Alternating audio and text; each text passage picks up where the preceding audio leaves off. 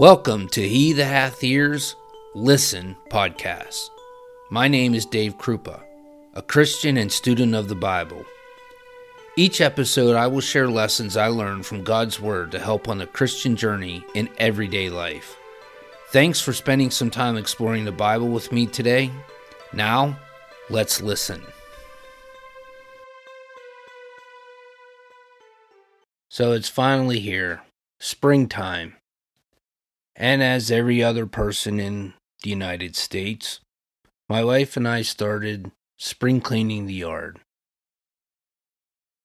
Part of my chore was to put the chairs and all the other furniture back on our dock that we have around our pond. When I was doing this, I reflected back a couple summers ago when she said, "I would like to have a dock around this pond." Now, I confess to the fact that I can't really build anything. I tried several times, but usually just end up frustrated and some broken splinters of wood. At the time when I reminded her of this, she responded, "There's nothing you can't do if you get a book." I thought about this for a moment and ended up agreeing. So we built this dock, and to my surprise, it came out quite nice. And as I sat on it the other day, much to my surprise, it's held up for several seasons, including the wild winters we have in Pennsylvania. I realized I learned some pretty good lessons from building this dock. The first lesson: get a book, or at least some sort of guidance. At the time, I had no idea where to start. So I went to the store and, as she suggested, bought a book. I studied it over and over again, referring back to it the whole time I was working on this dock. This book kept me headed in the right direction, and when I had a question or thought I might be making a mistake, I found the answer right there in the pages of that book.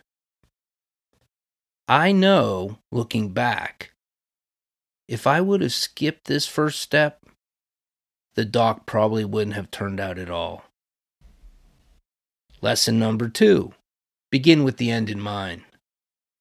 The book pointed out very early that in order to build a dock, you must design it from the top down, but you actually build it from the ground up. Therefore, you must have a clear vision of what you want it to look like. You have to have a picture of how big, how wide, what kind of railings you want, which way the boards will be going. You have to decide where you want the steps to go. Do you want it off the ground at all or not? In what direction? You must have a very clear picture in your mind of what it will look like. Then you take it apart and put it together from the ground up until you get a finished product. Lesson number 3. It must have a good foundation. The book pointed out that for any structure to stand through our winters and the constant shifting of the ground as well as the actual water, it must be anchored well below the frost line with cement. This meant many hours of digging holes throughout my yard. Then I had to cement posts in, but this extra effort will be worth it since this dock should stand for many years. And so far, it has. Lesson number 4. Mistakes will happen, and they can be fixed. I made a lot of mistakes during the construction of this dock, but realized from the book that I used that all of those mistakes could be fixed. There was a lot of anxiety and feelings of frustration, and oftentimes I just felt like giving up. But the thought of the finished product kept me going. When things wouldn't quite go together, I'd refer to the book. I take them back apart and correct the problem. I came to the realization that I couldn't be perfect, but I could achieve the goal. Lesson number 5. Quality materials lead to quality finished product. I went over budget on this project, but we were not sucked into the thinking of using cheaper materials. We wanted this dock to be strong and to last for quite a while. So we used the highest quality we could find. The result was a dock that my family really enjoys, and hopefully should be around for the next 15 to 20 years or so. As I sat there on that dock thinking about all those lessons learned, I realized that they are also lessons that we can apply to our life in Christ. I can't really say they're universal lessons, but in a spiritual context, they are lessons that can help us grow. Let's start with lesson number 1, the book. Of course, in the spiritual context, the book is the Bible, the Word of God.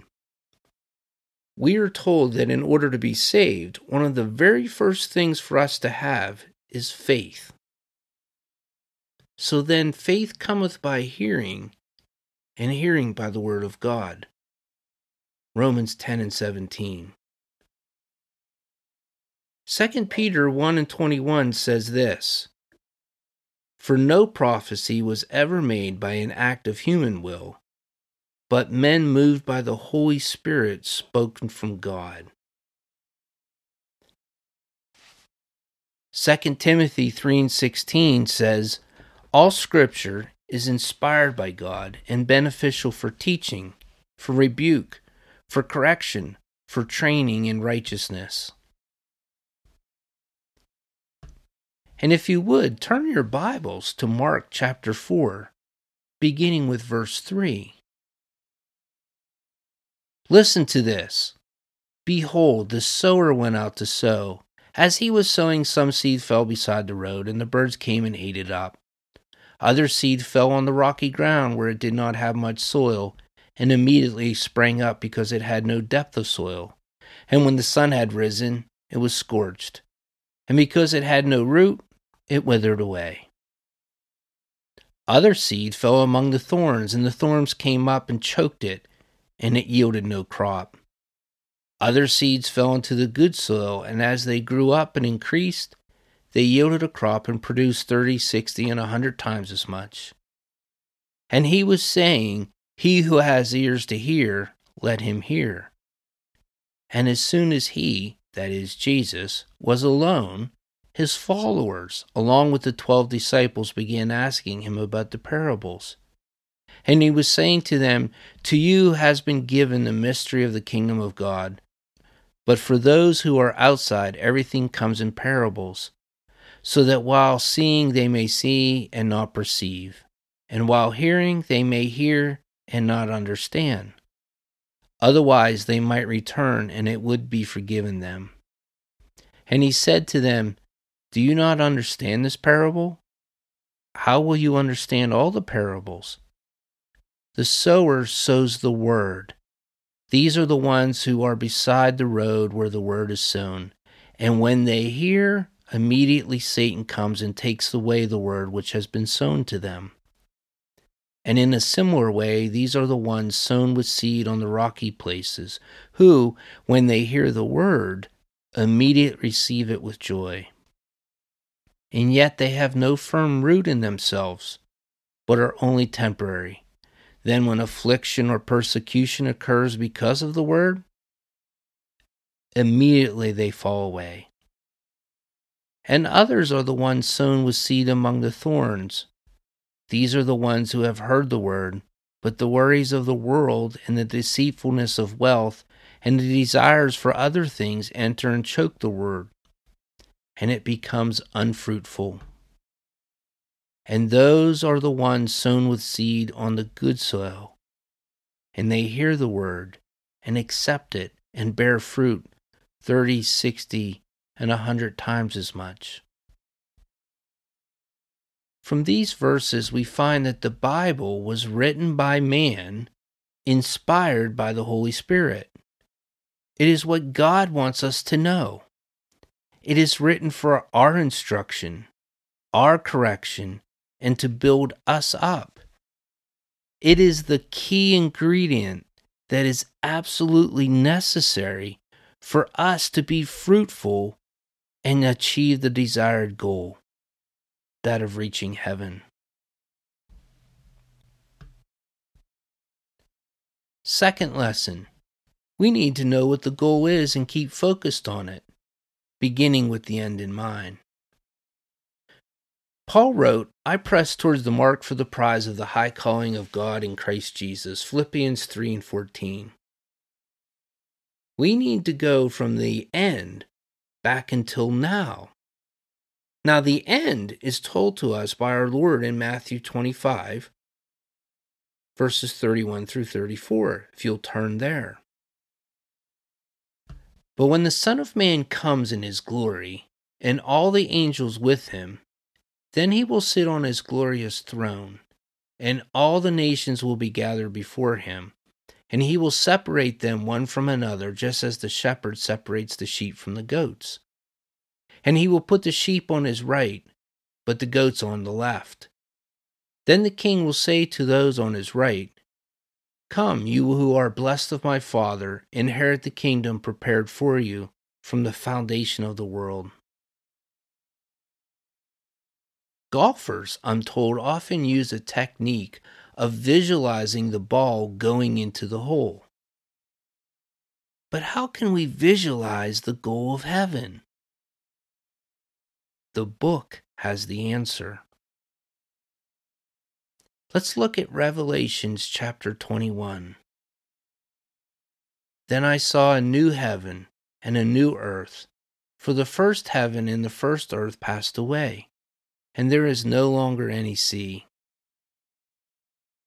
And if you drop down to verse 22, I saw no temple in it, for the Lord God the Almighty and the Lamb are its temple. And the city has no need of the sun or of the moon to shine on it, for the glory of God has illuminated it, and its lamp is the Lamb. The nations will walk by its light, and the kings of the earth will bring their glory into it. In the daytime, for there will be no night there, its gates will never be closed, and they will bring the glory and the honor of the nations into it. Now let's look at Revelations chapter 22. And he showed me a river of the water of life, clear as crystal, coming from the throne of God and of the Lamb. In the middle of its street, on either side of the river, was the tree of life, bearing 12 kinds of fruit, yielding its fruit every month, and the leaves of the tree were for the healing of the nations. There will no longer be any curse, and the throne of God and of the Lamb will be in it, and his bondservants will serve him. They will see his face, and his name will be on their foreheads. And there will no longer be any night, and they will not have need of the light of the lamp nor the light of the sun, because the Lord God will illuminate them, and they will reign forever and ever. So, when we want to visualize the end, the book has done it for us. The places that are described as heaven in the Bible sound awful good to me. No more tears there. Lesson number 3, a strong foundation. Jesus told a story of 2 men who built houses in Matthew chapter 7, starting with verse 24, if you'll turn there. Therefore, everyone who hears these words of mine and acts on them will be like a wise man who built his house on the rock. And the rain fell, and the floods came, and the winds blew and slammed against that house. And yet it did not fall, for it had been founded on the rock. And everyone who hears these words of mine and does not act on them will be like a foolish man who built his house on the sand. And the rain fell, and the floods came, and the winds blew and slammed against that house, and it fell, and its collapse was great. So a foundation is equally paramount in our faith. But what is our foundation? What is the rock that we're supposed to build our faith on? Turn with me to Matthew chapter 16, beginning with verse 16. Simon Peter answered, "You are the Christ, the Son of the living God." And Jesus said to him, "Blessed are you, Simon Bar-Jonah, because flesh and blood did not reveal this to you, but my Father who is in heaven. And I also say to you that you are Peter, and upon this rock I will build my church, and the gates of Hades will not overpower it." What's the rock that Jesus was building his church on? That Jesus was the Christ, the Son of the living God. And upon that rock, he is going to build his church, and the gates of Hades will never be able to overpower it. Peter talked about a foundation as well. 1 Peter chapter 2, verses 5 to 6. Ye also, as lively stones, are built upon a spiritual house, a holy priesthood, to offer up spiritual sacrifices acceptable to God through Jesus Christ. Wherefore also it is contained in Scripture, Behold, I lay in Sion a chief cornerstone, elect, precious, and he that believeth on him shall not be confounded. Lesson number 4. Mistakes will happen, but can be corrected. As we read the Scriptures, we can find many, many examples of people who made mistakes and corrected them and were approved of God. Jonah made the mistake of not going where God wanted him to go. David committed mistakes, but yet was still said to be a man after God's own heart. Paul persecuted the church, but corrected his mistake and was instrumental in establishing the same church which he once persecuted. Jesus tells the parable of the prodigal son in Luke 15. This young man definitely made some mistakes, yet his father rejoiced when he returned, for he had come to realize his mistakes and corrected them. For this is my blood of the covenant, which is being poured out for many for the forgiveness of sins. Matthew 26 and 28. Peter said to them, Repent, and each of you be baptized in the name of Jesus Christ for the forgiveness of your sins, and you will receive the gift of the Holy Spirit. Acts chapter 2, verse 38. But if we walk in the light, as he himself is in the light, we have fellowship with one another, and the blood of Jesus his Son cleanses us from all sin. If we confess our sins, he is faithful and righteous, so that he will forgive us our sins and cleanse us from all unrighteousness. 1 John chapter 1, verse 7. We are imperfect creatures, and thus we will make mistakes. But the perfect sacrifice was given to cover these mistakes. All we must do is to repent of our mistakes and, in a sense, to take it apart and put it back together correctly. Jesus gave his life so that we can be found without blemish to God. It is by being in Christ we can experience this continual cleansing, the correcting of our mistakes. Lesson 5, if you remember, was using quality materials. When we're talking about building our faith, we must remember to use quality materials. Enter ye in at the strait gate, for wide is the gate and broad is the way that leadeth to destruction, and many there be which go in thereat. Because strait is the gate and narrow is the way, which leadeth unto life, and few there be that find it. Matthew chapter 7, verses 13 and 14. I think the most common mistake of not using quality material in our spiritual life is following the doctrine of men rather than that of the Scriptures. Oftentimes it may seem that the material is quality, but we later find out it really isn't. Peter warned of this in 2 Peter chapter 2, beginning with verse 1. But false prophets also appeared among the people, just as there will also be false teachers among you, who will secretly introduce destructive heresies, even denying the master who bought them, bringing swift destruction upon themselves. Many will follow their indecent behavior, and because of them the way of the truth will be maligned. And in their greed they will exploit you with false words. Their judgment from long ago is not idle, and their destruction is not asleep.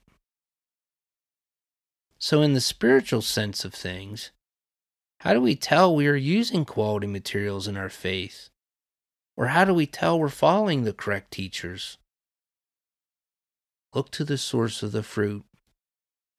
Luke 6, 42 through 45. How can you say to your brother, "Brother, let me take out the speck that is in your eye," when you yourself do not see the log that is in your own eye? You hypocrite, first take out the log of your own eye, and then you will see clearly to take out the speck that is in your brother's eye.